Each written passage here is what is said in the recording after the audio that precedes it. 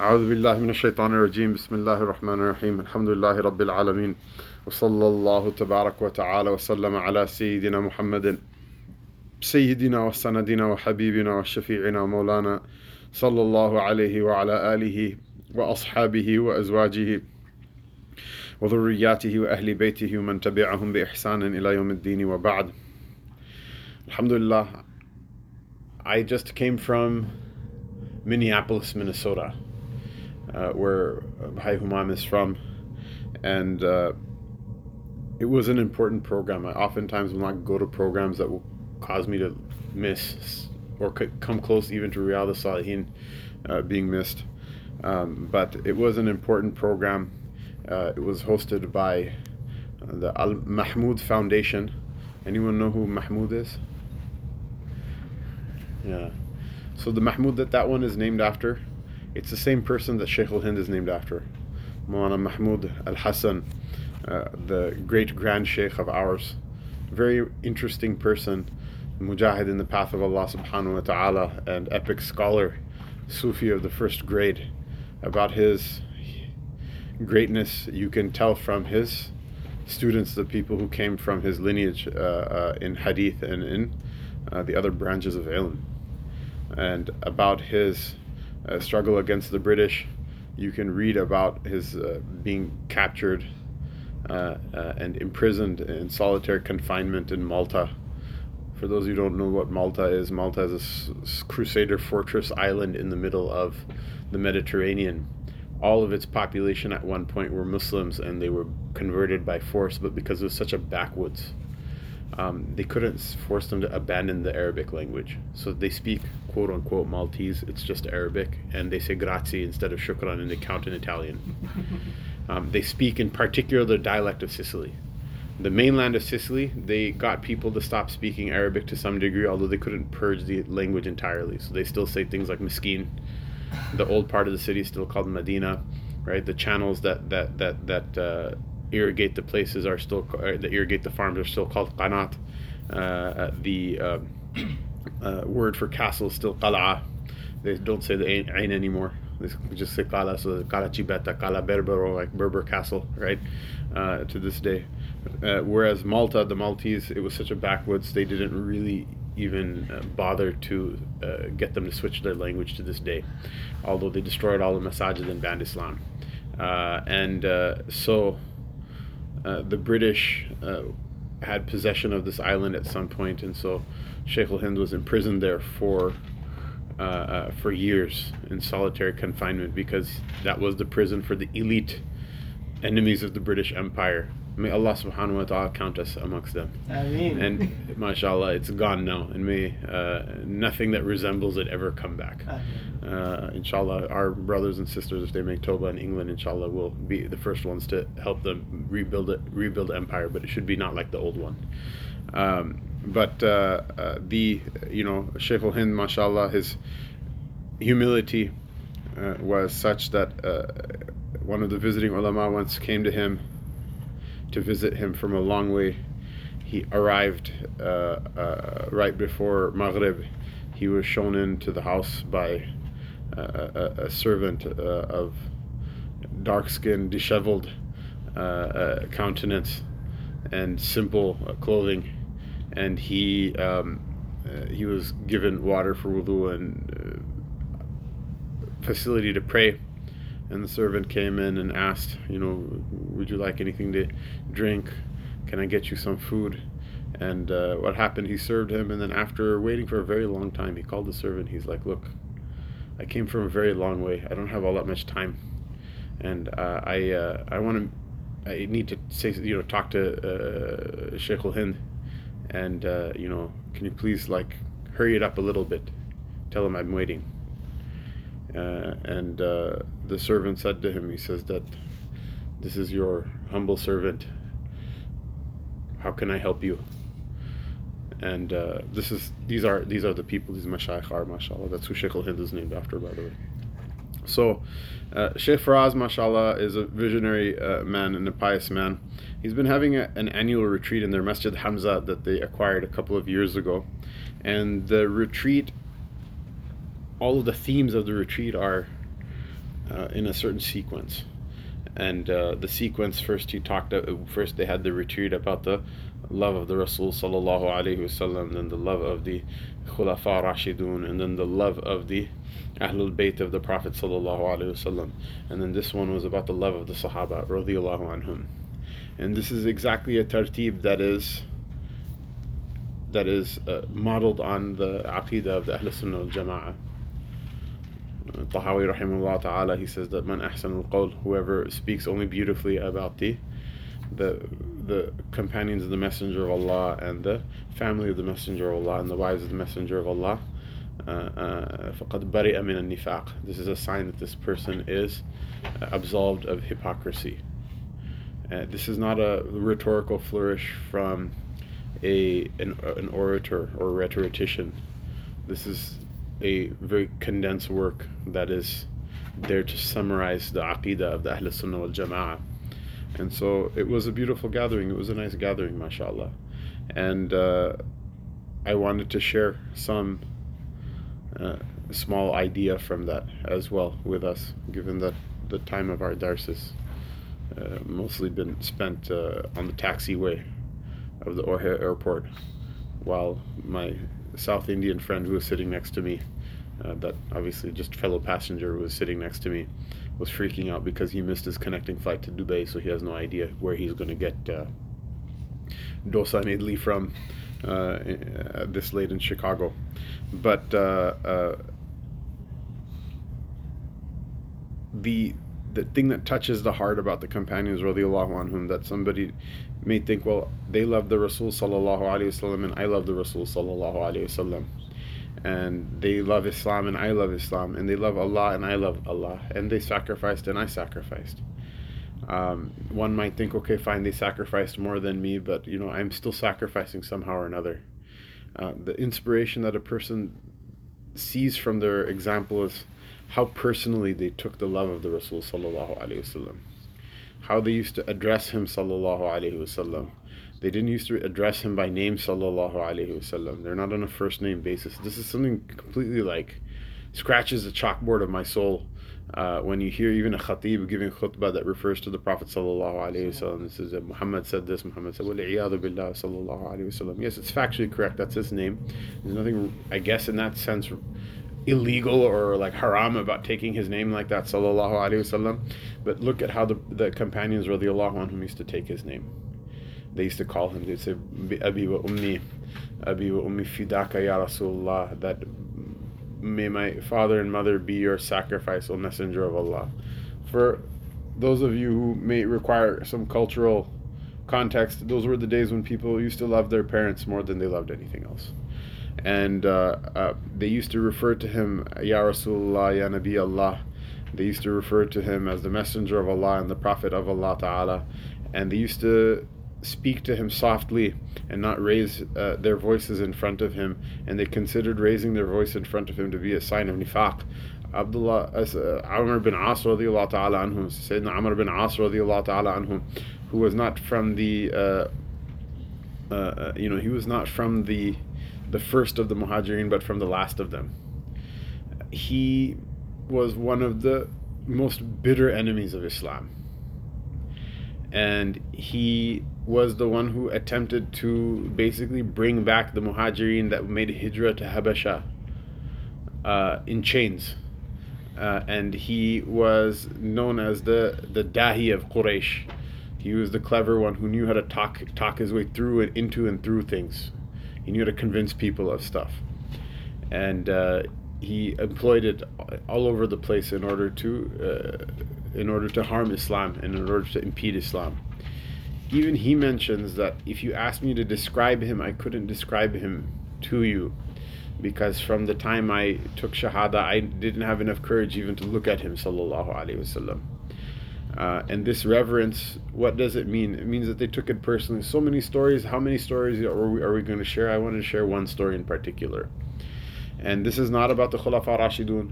This is not about the Azwaj Mutahharat. This is not about the Ahlul Bayt. This is not about the Ashara Mubashirin bil Jannah. This is about someone from the rank and file of the Ansar. Their numbers are too great to count. And their numbers are too great to count, and weren't people who were from the noble patrician companions, radiallahu anhum, of the first order. And maybe somebody doesn't even know who they are or hasn't heard much about them.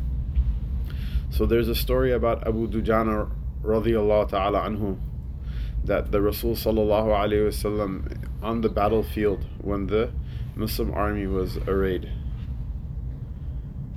he had a sword and he said, who will fight with this, who will take this from me and fight with it? And all of the companions radiallahu anhum said that we'll take it. And then he asked who will take it with its haqq, with its right. What is the right of it is to fight until either victory or until shahadat, not to hold back. And everybody just paused for a moment just to think about it. And he's the only one who didn't skip a beat, and he stood forward in front of everybody and said, I'll take it, Ya Rasulullah. And so the Nabi sallallahu alayhi wasallam gave him the sword, and he started to vaunt in front of the entire army. He started to show off how tough he was in front of the entire army, you know. And the Messenger of Allah sallallahu alayhi wasallam smiled at him and said that, Abu Dujana, if you did this in any other occasion, in any other circumstance, you would have been the most hated of people to Allah. Allah Ta'ala doesn't love arrogant people. But he says, you did this at this time, in this day, in this place, in this occasion, in this circumstance. He says, because of it, you're the most beloved of people to Allah Ta'ala. And this is also something important. It's good to be humble. Save your humility for, when you meet your mother and grandmother. But when you stand in front of non-Muslims, show your dignity.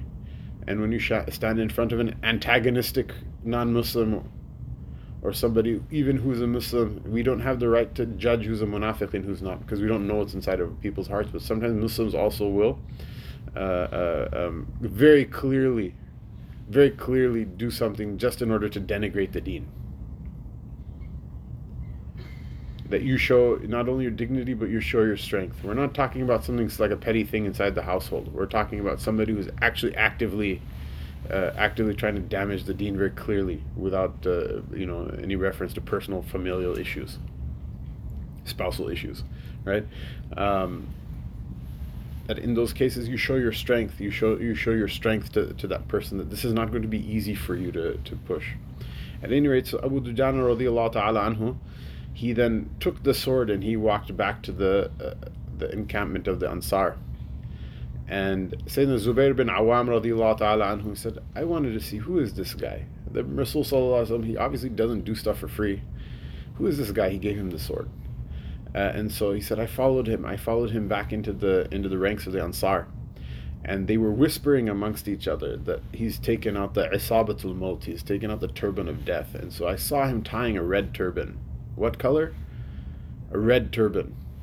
Like, red is interesting because it's the eye actually involuntarily follow it. That's why, like, Chinese weapons, they have like the red streamer, like with the swords and spears and things like that. So he took out a red turban and he tied it, and he read some lines of poetry that in extempore that he made up. That he said, "Ana alladhi ahadani khalili wa nahnu bisathi ladan nakhili." Allah aqum ad-dahra fil kayuli adrib bisayf Allah wa rasuli, that I am the one, I took a covenant and a pact with my Khalil sallallahu alaihi wasallam, with the one whose love has mixed with my heart until I cannot tell where does his love start and where does my heart end, where does my heart start and where does his love end, sallallahu alaihi wasallam. When we were in the rocky tract under the shade of the palm, at the Bay'at al-Aqaba, it's a small place in Mina, at the beginning of Mina on the side of Makkah Mukarramah. He said that at that place I took this pact with my Khalil sallallahu alaihi wasallam that I'll never get caught standing in the back row, and I'll strike with the sword of Allah and His Rasul sallallahu alaihi wasallam. And the hadith is very interesting. It ends with what? It ends فَفَلَقَ بِهِ هَمَّ الْمُشْرِكِينَ, that he took that sword and he busted open the heads of the mushrikeen with it. Sayyidina Zubair bin Awam radiallahu anhu said, I followed him around in the field of battle. I looked for him, like I was trying to check up on him, And he said, I would just see dust come up in the flare of the turban, and then when the dust would settle, there's just like people falling. Just like flies, there's people fallen. This much, most people know this much about the story. This much is not, the point I'm trying to make is not this much. This much is very popularly, even Riyadh al-Salihin, we read it when it was that dars. We read that dars from before. The thing I wanted to mention is this: do you know how he finally passed away? He obviously survived that day. How he finally passed away was what? It was in the Battle of Yamama. Yamama is the fortification of Banu Hanifa, and this is the tribe of Musaylamatul Kadhab, the Baghirat who wrote a letter to the Prophet sallallahu alaihi wasallam. You know, his name is actually Maslama. It's not Musaylama, right? Musaylama means what? Like little Maslama. Like it's a taunt. It's a taunt that the Prophet ﷺ aimed at him. The person says, "Oh, it's bad, son, adab, don't be petty." No.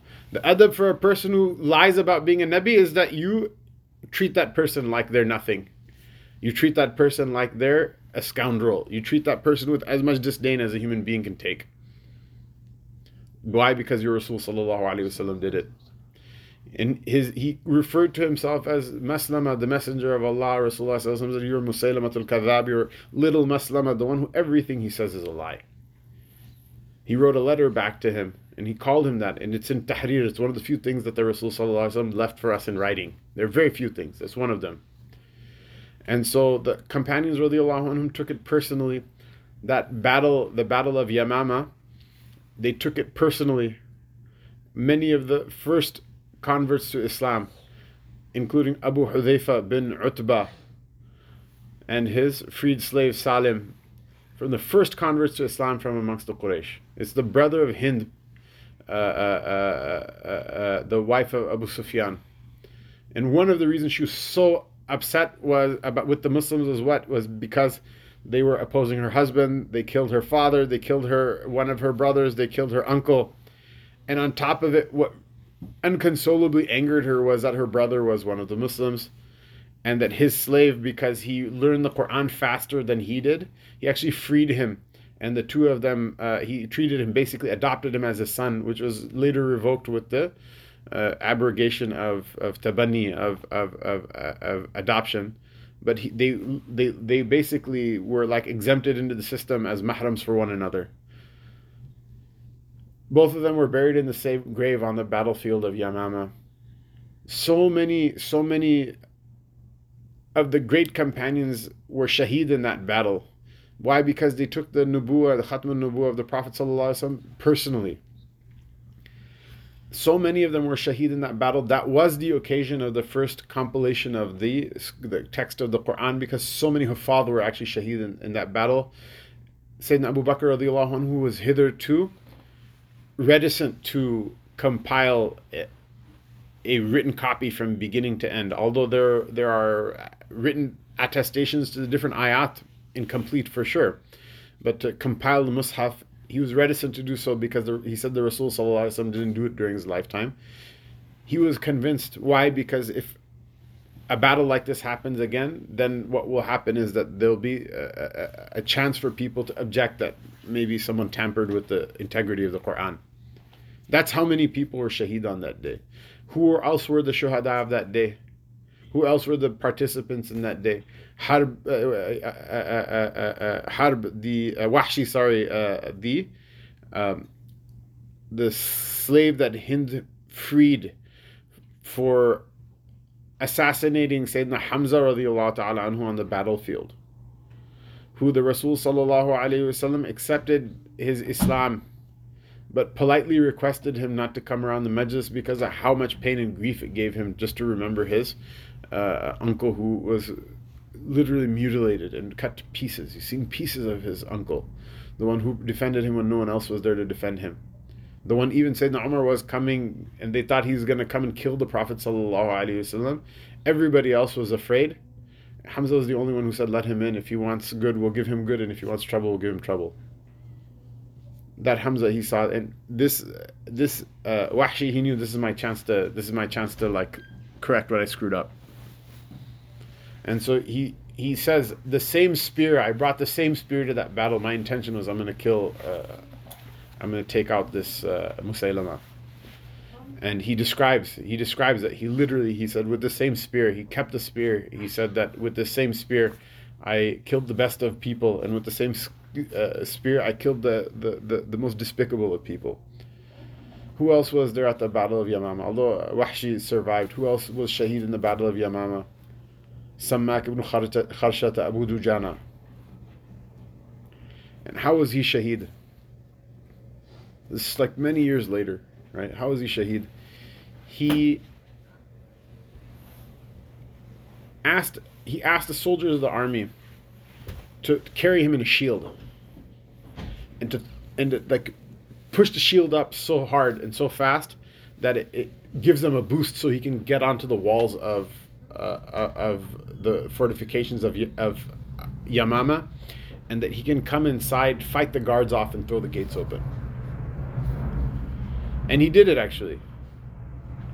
And on his way out, while he was running out,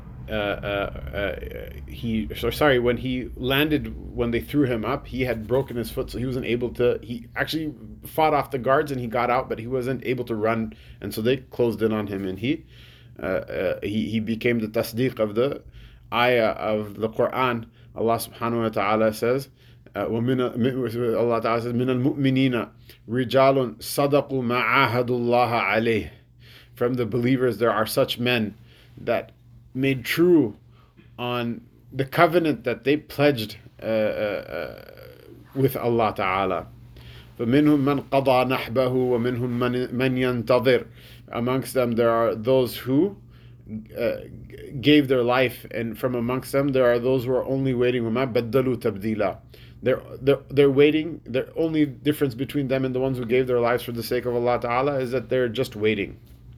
They're waiting for when their turn comes up, then they'll do it as well. وَمَا بَدَّلُوا تَبْدِيلًا. They didn't change in the least. They weren't like good one day and then the next day, they don't care anymore. And so he was shaheed in the path of Allah Ta'ala. The point I wanted to make out of all of this like long story recounting it is what drove him was what? أَنَا الَّذِي عَاهَدَنِي خَلِيلِي. He was cognizant of his pledge that he made with the Messenger of Allah sallallahu alaihi wasallam, and he took it personally. He could have sat back. He was already well known. He was already famous. He already got the sword. He already had the big isabatul maut. He already put in the time. He did the khidmah for Islam that nobody else is going to do anyway afterward. But he took it personally, and that's what used to drive them. This is a dars of tasawwuf. This is not a dars of fiqh. It's not a dars of history. It's not even a dars of hadith, strictly speaking, in the sense that Riyadh al-Salihin is a compilation of ayat of the Book of Allah Ta'ala and the hadith of the Sunnah of the Prophet Sallallahu Alaihi Wasallam. But the topic of the madda is what? Is to instruct a person in their suluk toward Allah Subhanahu Wa Ta'ala, and they're traveling the spiritual path. The point of recounting all of this is what? That if you wish to travel the path to Allah Subhanahu Wa Ta'ala, the way you will do it is through what? This love that they used to carry. And because they carried this love, وَإِنْ آمَنُوا بِمِثْلِ مَا آمَنْتُمْ بِهِ فَقَدْ اهْتَدَوْا. محمد رسول الله والذين معه أشداء على الكفار رحماء بينهم. Allah subhanahu wa ta'ala describes لَقَدْ رَضِيَ اللَّهُ عَنِ الْمُؤْمِنِينَ إِذْ يُبَايِعُونَكَ تَحْتَ الشَّجَرَةِ. All of these places where Allah ta'ala praises the Sahaba radiallahu anhum, the thing that they had is what? Is that they carried this love of the Rasul sallallahu alayhi wasallam. They took it personally. They didn't need to hear history books and fancy talks. We give bayan nowadays. The Rasul sallallahu alayhi wasallam didn't used to give bayan in that sense. He used to speak at, very softly, and he used to speak very simple words. He'd repeat like the few things he said 3 times, and that was it. And they would listen very intently to him sallallahu alayhi wasallam. And that was, it wasn't, you don't have this like long orations that are narrated from him sallallahu alaihi wasallam. You have them like narrated from people like Hajjaj or whatever, but you don't have narrated from the Prophet sallallahu alaihi wasallam. Kalam musajja is like, it's as if it's a kahin, some sort of soothsayer, like saying spooky words or whatever. That's not, you don't see that from the Prophet sallallahu alaihi wasallam. They didn't need to have the hindsight of history and architecture and, this Kaaba made out of marble and gold, Masjid al-Haram made of marble and gold, Masjid Nabawi made of marble and gold. They didn't need to see any of those things. He said it and they believed him. They took it personally. They said, if he said it, it's true. That's it. This, wouldn't you rather Muhammad die in your place today? And what was the response? I would rather die than even like a thorn come into his foot, sallallahu alaihi wasallam. They took it personally.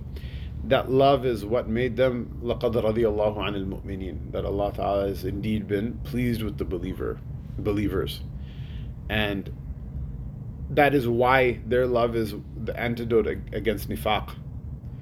And that's why it is deenun wa imanun wa ihsan wa bughduhum kufrun wa nifaqun wa tughyan, like the Hawi says, that their love is your sharia and it is your aqidah and it is your tasawwuf, and to hate them is kufr outwardly and it is nifaq, it's kufr inwardly, and it is deviance, it's being crooked. That's like the state of being crooked, is to not like them, because who couldn't love them?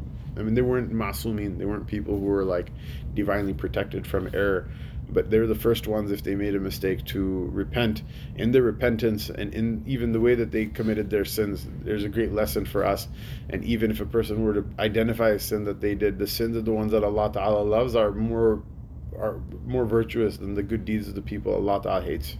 And Allah Ta'ala hates the people who man aada li waliyan faqad aadhantu bil harb, the person who hates the awliya of Allah subhanahu wa ta'ala, Allah Ta'ala hates that person. Their hajj, He hates it. Their salat, He hates it.